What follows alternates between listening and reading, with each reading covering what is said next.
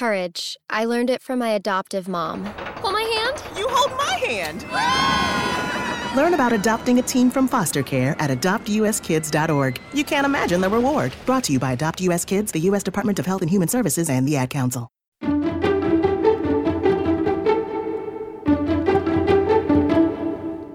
Hey, I'm Veronica Dagger, and this is the Wall Street Journal's Secrets of Wealthy Women, where women share how they tackle career, money, and the world. The coronavirus pandemic is straining the finances of millions of people, from the nearly 17 million Americans who've lost their jobs in the last 3 weeks, to business owners, large and small, who've seen demand dry up, to those who are still working but making tough choices about their expenses and their financial futures. Today, I'm happy to have financial planner Meredith Moore help us navigate this difficult time. She's been a financial advisor for more than 20 years, and she's helped clients manage their money through challenging life events such as a layoff, divorce, and death. She also specializes in helping women become empowered investors. Meredith, thanks for joining us. Thanks, Veronica. I'm really excited to be here. Well, happy to have you. First, how are you doing? I'm doing really well. I mean, all things considered, my pantry's full. I have income coming in. So relatively speaking, I'm in a really good place. Glad to hear. So before we dive in, we want to remind listeners who find tips from WSJ or Meredith helpful that it's important to consult a certified financial professional for advice on your specific situation before making any financial decisions. Meredith, millions of people have lost their jobs and many more are likely to find themselves jobless in the coming weeks. It's tough for some people to stay afloat these days. And if you lose your job, it can feel so overwhelming and it can be hard to know what to do first. So in general, what's a good first step to feel like you're taking some control of your finances? Great question. So really the best place to start is ironically the toughest homework item I ever ask people to do. And that is to come up with what are your monthly living expenses. And when you really approach this project, which people inevitably want to put off, you want to look at what were your expenses before you got laid off or before COVID-19 started. Because inevitably, a lot of us have had expenses that have simply gone away just because of social distancing. Gyms aren't open anymore. For those of us ladies that like to go to the salon, obviously that's off the radar right now. So I think we're reducing our spend whether we want to or not in many cases, but truly first figuring out what was your spend before. Because if you lose your job, this will help us figure out how much you need to still have come in or how much you'll need to pull from some account to make up that difference. What do I bring in? What is my income from work? And then what are my expenses going out? So if you have enough income to cover your essential expenses without any frills, great. But if you don't have enough income, if you got laid off, let's figure out what your essential expenses are. And then what's the difference between zero income and the essential expenses? So where do I need to pull money from to make up the difference? And by knowing that difference number, then we can figure out where do we go to make up that difference, whether that's a bank account, whether that's unemployment, a whole slew of different options. I see. You know, Meredith, some people who are still employed may also be facing pay cuts. You know, other people who work in sales, for example, may have seen their commissions cut if sales have dried up. Listener Cecilia from Boston is in that position. She sent us a text on our hotline, and she said she's a single parent in sales. She has a 5-year-old child. She's currently pursuing her MBA part-time, and she's dealing with income uncertainty like a lot of people are, and she's a single earner in her household. She'd love to get some tips on how to manage her expenses during this time, especially since her MBA tuition is taking a significant amount of her income. Meredith, I think this is a really interesting question because when one of your expenses is really tied to future potential earnings like college tuition payments, how do you think of that expense? Right. So obviously, a tuition expense is an investment in your future. And what I would encourage people is with many vendors, whether it's an educational institution, whether it's a credit card, is get in touch with your vendors to find out if they'll work with you on deferring payments until the future. I mean, it isn't just individuals, those of us that are individuals that are going through this. This is nonprofits, education institutions, businesses. And what I'm seeing is many groups are willing to make concessions and create deferral payment plans or give other options. So instead of saying, hey, I just can't do my MBA, I would first talk to the school. And then that way you can see if any options are there and then be able to figure out, hey, is there a way that, do I need to delay this or do I need to get a loan to cover this? So you can figure out kind of next steps, if you will. And is that the same thing for something like your car payment or your mortgage as well? Give those lenders a call as well? Absolutely. And really all the credit cards, all of them, and the banks are really trying to create options, but not getting in touch with them is not going to be good. A lot of them are saying, hey, if you can't make a payment, just please get in touch, let them know, and they'll work something out with you. They want to get paid, and so it's in their best interest to take a little bit from you than nothing at all. How should we approach budgeting now if we feel like our job is relatively secure? For example, in a time like this, should we still be looking for ways to cut back on expenses, even if we're in the extremely fortunate position of being employed? The way that I would approach that is not as much, hey, let's start eating ramen instead of steak for dinner. I would see, back to our earlier discussion, just by necessity with isolating and quarantining and all this, just some vendors are closed. So now my gym membership monthly outflow has freed up. Now these other things have freed up. I want to take advantage of that now and put that in my emergency account, in my safe cash. Now is the time to get to work on some of those goals that you've needed to really do, you've put off, you have a little bit of free cash, but you're still able to live your life within the same sort of standard of living that you like. It's not ideal, but again, you're forced to. So let's go ahead and start funding that emergency account. That's smart. Meredith, we're going to take a quick break, but when we come back, let's talk about how to get help with our finances and how to adjust our big financial plans amid the coronavirus crisis.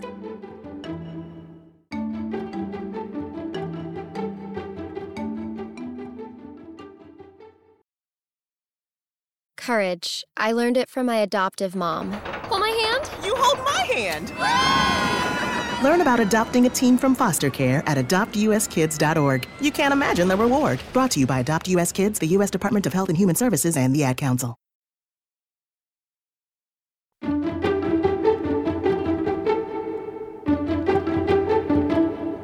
This is a really difficult time that we're all living through. And one thing that's become extremely clear is that we can't get through this alone. We need each other. For some people, that may mean not only the emotional support of others, but also the financial support too. What do you think of taking a personal loan out to help pay the bills? When I look at right now when we need money, I think of it in terms of triaging. Where are the best places to pull money? And in terms of that triage, like the personal loan is so far down, I'd be looking first at, did I have emergency money to use? Did I have a CD at the bank? Do I have some individual stocks, mutual funds that I can leverage with minimal tax penalties? Even now with the CARES Act, the government allows you to pull some money from even an IRA or a qualified plan without paying a penalty for a period of time. So even a home equity line. So when you look at a personal loan, that's on there, but it's farther down the list. So taking a 401k loan is a better option than it was before, but it sounds like we still want to be a bit cautious when we're doing that, right? Absolutely. Right now, there's a saying, I think, in the financial industry that if somebody has a major life event, like you don't make any big decisions for a period of time.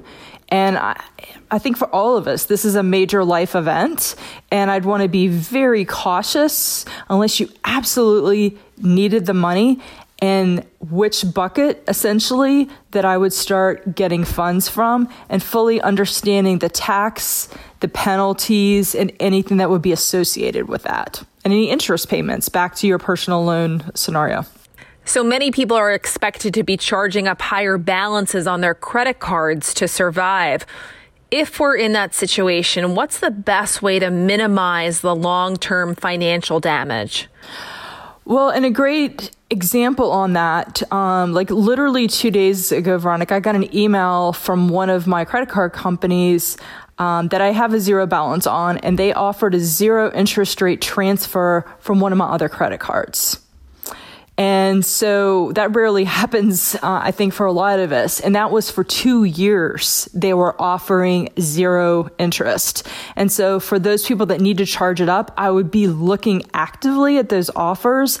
And I would be also calling their credit card companies to see if something like that exists, to see if they're willing to give them an extra interest rate. And, you know, last resort, if you have to do it, you have to do it. But I would explore, you know, what are they willing to do? How are they willing to help you? Again, they're all hyper aware right now what's going on and fully expecting balances to go up. If we want to borrow money from family or friends, how should we approach that conversation? That's a tricky question because nobody ever wants, especially with parents, wants to get in their business, and they feel uncomfortable getting in our business. I work with many families with multiple generations. I think before you have that conversation, I think you want to go in with a very specific ask. You want to know exactly how much you need, what kind of terms you would like, meaning how long before you can pay it back, understand what interest rate you're willing to give them, and frankly, you're going to want to know, like, hey, what is the bank charging for a loan? So is mom and dad, are they going to give you basically what the Federal Reserve's going to give you or what, you know, the local bank is? Or do you need to make it higher? Or are they going to be willing to do a zero interest rate loan? I'd go in fully prepared with terms, interest rates, payments, etc., knowing that it's going to be not a fun conversation, but with a very clear ask and specifics on it. And I think that goes for any family member, but the more details and granularity that you can get them, I think it makes it a lot easier. I think what I'm seeing, at least in my practice, is that people aren't mad about this. I mean, this has just happened and nobody can control it. But be very specific in your ask and have terms in which you are going to pay them back. Our Secrets listeners are women with big plans, but now many of us have to make changes. This may be the year where the money or life goals we've set for ourselves at the beginning of the year just have to be put on hold, and that's okay. And for some people, this may feel like the exact right time to switch course. We received this comment from a listener named Destiny in Austin, Texas. Take a listen.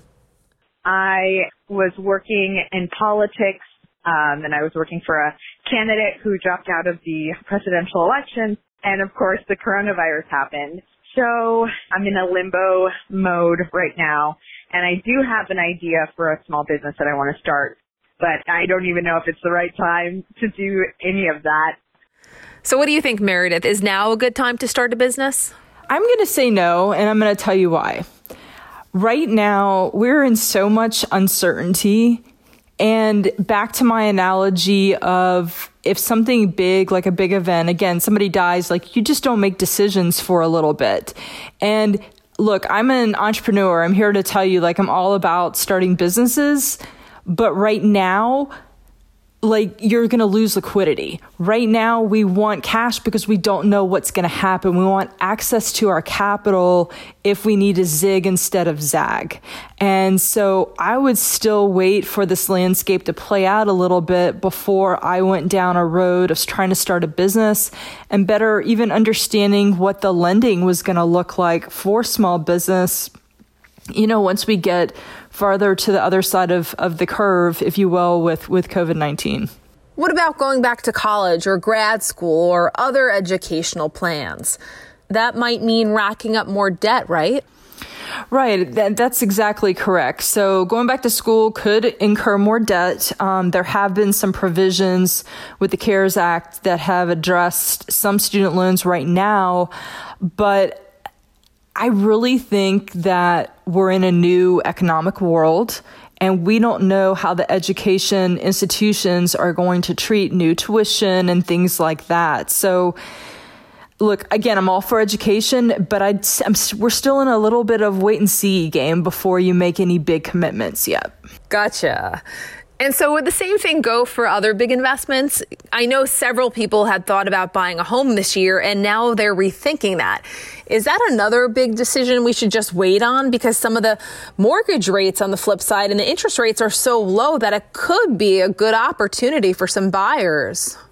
Right. So I am gonna draw a little bit of an exception there. Interest rates are low. If somebody is, you use the analogy of they still have a job, they still have good cash flow, i.e. income coming in and good expenses going out, and you figure out you can cash flow the mortgage and you have enough in cash to do the down payment, but I'm going to underline the but keep your emergency account intact. Like, it's a great time to buy a home, because I have to believe things are starting to shift right now, and there's probably some good opportunities out there. It may seem inconsequential to worry about canceled vacations, but still, I know several listeners who planned on taking a nice trip this year and either had to cancel it outright or postpone it. Do you think it's a wise financial move at this time to rebook a vacation for later this year? I mean, there are a few deals out there. So I do think that there's a few deals out there. I think I would make sure that I fully understand how long, if I book this now, how long I have to cancel. The reality is we don't know how long we're going to be sheltering in place, and what various, places in hospitality, like how they're going to be opening. I know I personally have booked an Airbnb up in coastal Maine, and I'm still on hold to see if I cancel or not. I would love nothing more than to get out of my house and go to the beach, but I also need to be, really practical about it too. Like, is this even going to be possible? And then what am I going to lose if I end up canceling? For sure. How do we reprioritize our savings goals for retirement given the financial uncertainty at the moment? For example, should we boost our emergency fund savings instead of putting so much towards retirement? I think on the emergency fund savings, a good rule of thumb is having 3 to 6 months of your living expenses. In the beginning, we talked about really figuring out what that is, and that's one reason. If you don't know what your monthly run rate is on your living expenses, you don't know how much to hold in cash. So if I'm spending 10 grand a month, that means I need 30 grand in my emergency account, up to 60, holding no more than 60,000. But at the same time, there is a balance with short-term cash with longer-term opportunity. Obviously, the markets have corrected in a very large way, and to not still be contributing to, say, a retirement account that might have a 20 or 30-year runtime before you would even need it, that's also a really good opportunity. And so deciding, it's back to triage, and everybody's situation is different. You need some sort of emergency account, and even if you're putting more minimal amounts away for the long term, given how lower in valuation some of the stock market is right now, I'd want to take advantage of both. Meredith, if we can look for some personal finance silver lining amid all of this bad news, what would you say that is? I think it's twofold. Number one, there are big opportunities to invest right now in the market. And it's scary for some people. There's what I call a heart-head disconnect. Like, we intellectually know that market prices are lower, but it's scary to jump in. But now is the best time to do that. And I do see that as a silver lining. The second thing is a little more sort of esoteric. The fact that I think this is creating vulnerability and awareness for people and realizing perhaps that they hadn't planned to the level that they needed to. Whether that's as simple as the emergency account, whether it's have I completed my estate plan, do I have enough life insurance? All these things have to be swirling around in people's head. But at the end of the day, it doesn't matter if people don't take action after all of this. So my hope is that it is creating more awareness on planning. Thank you so much for your insights, Meredith. Thanks, Veronica. I had a blast spending time together. If you'd like to hear more Secrets of Wealthy Women, you can find us on Apple, Spotify, Google Podcasts, or your favorite audio provider. If you like us, subscribe, share us on social media, and give us a review. And remember, our hotline is still open. If you have any questions, comments, or tips on how you're tackling your career and your money during the coronavirus pandemic, call or send us a text at 314-200-5947. I'm Veronica Dagher. Hang in there, Secrets listeners. You've got this. Thanks for listening.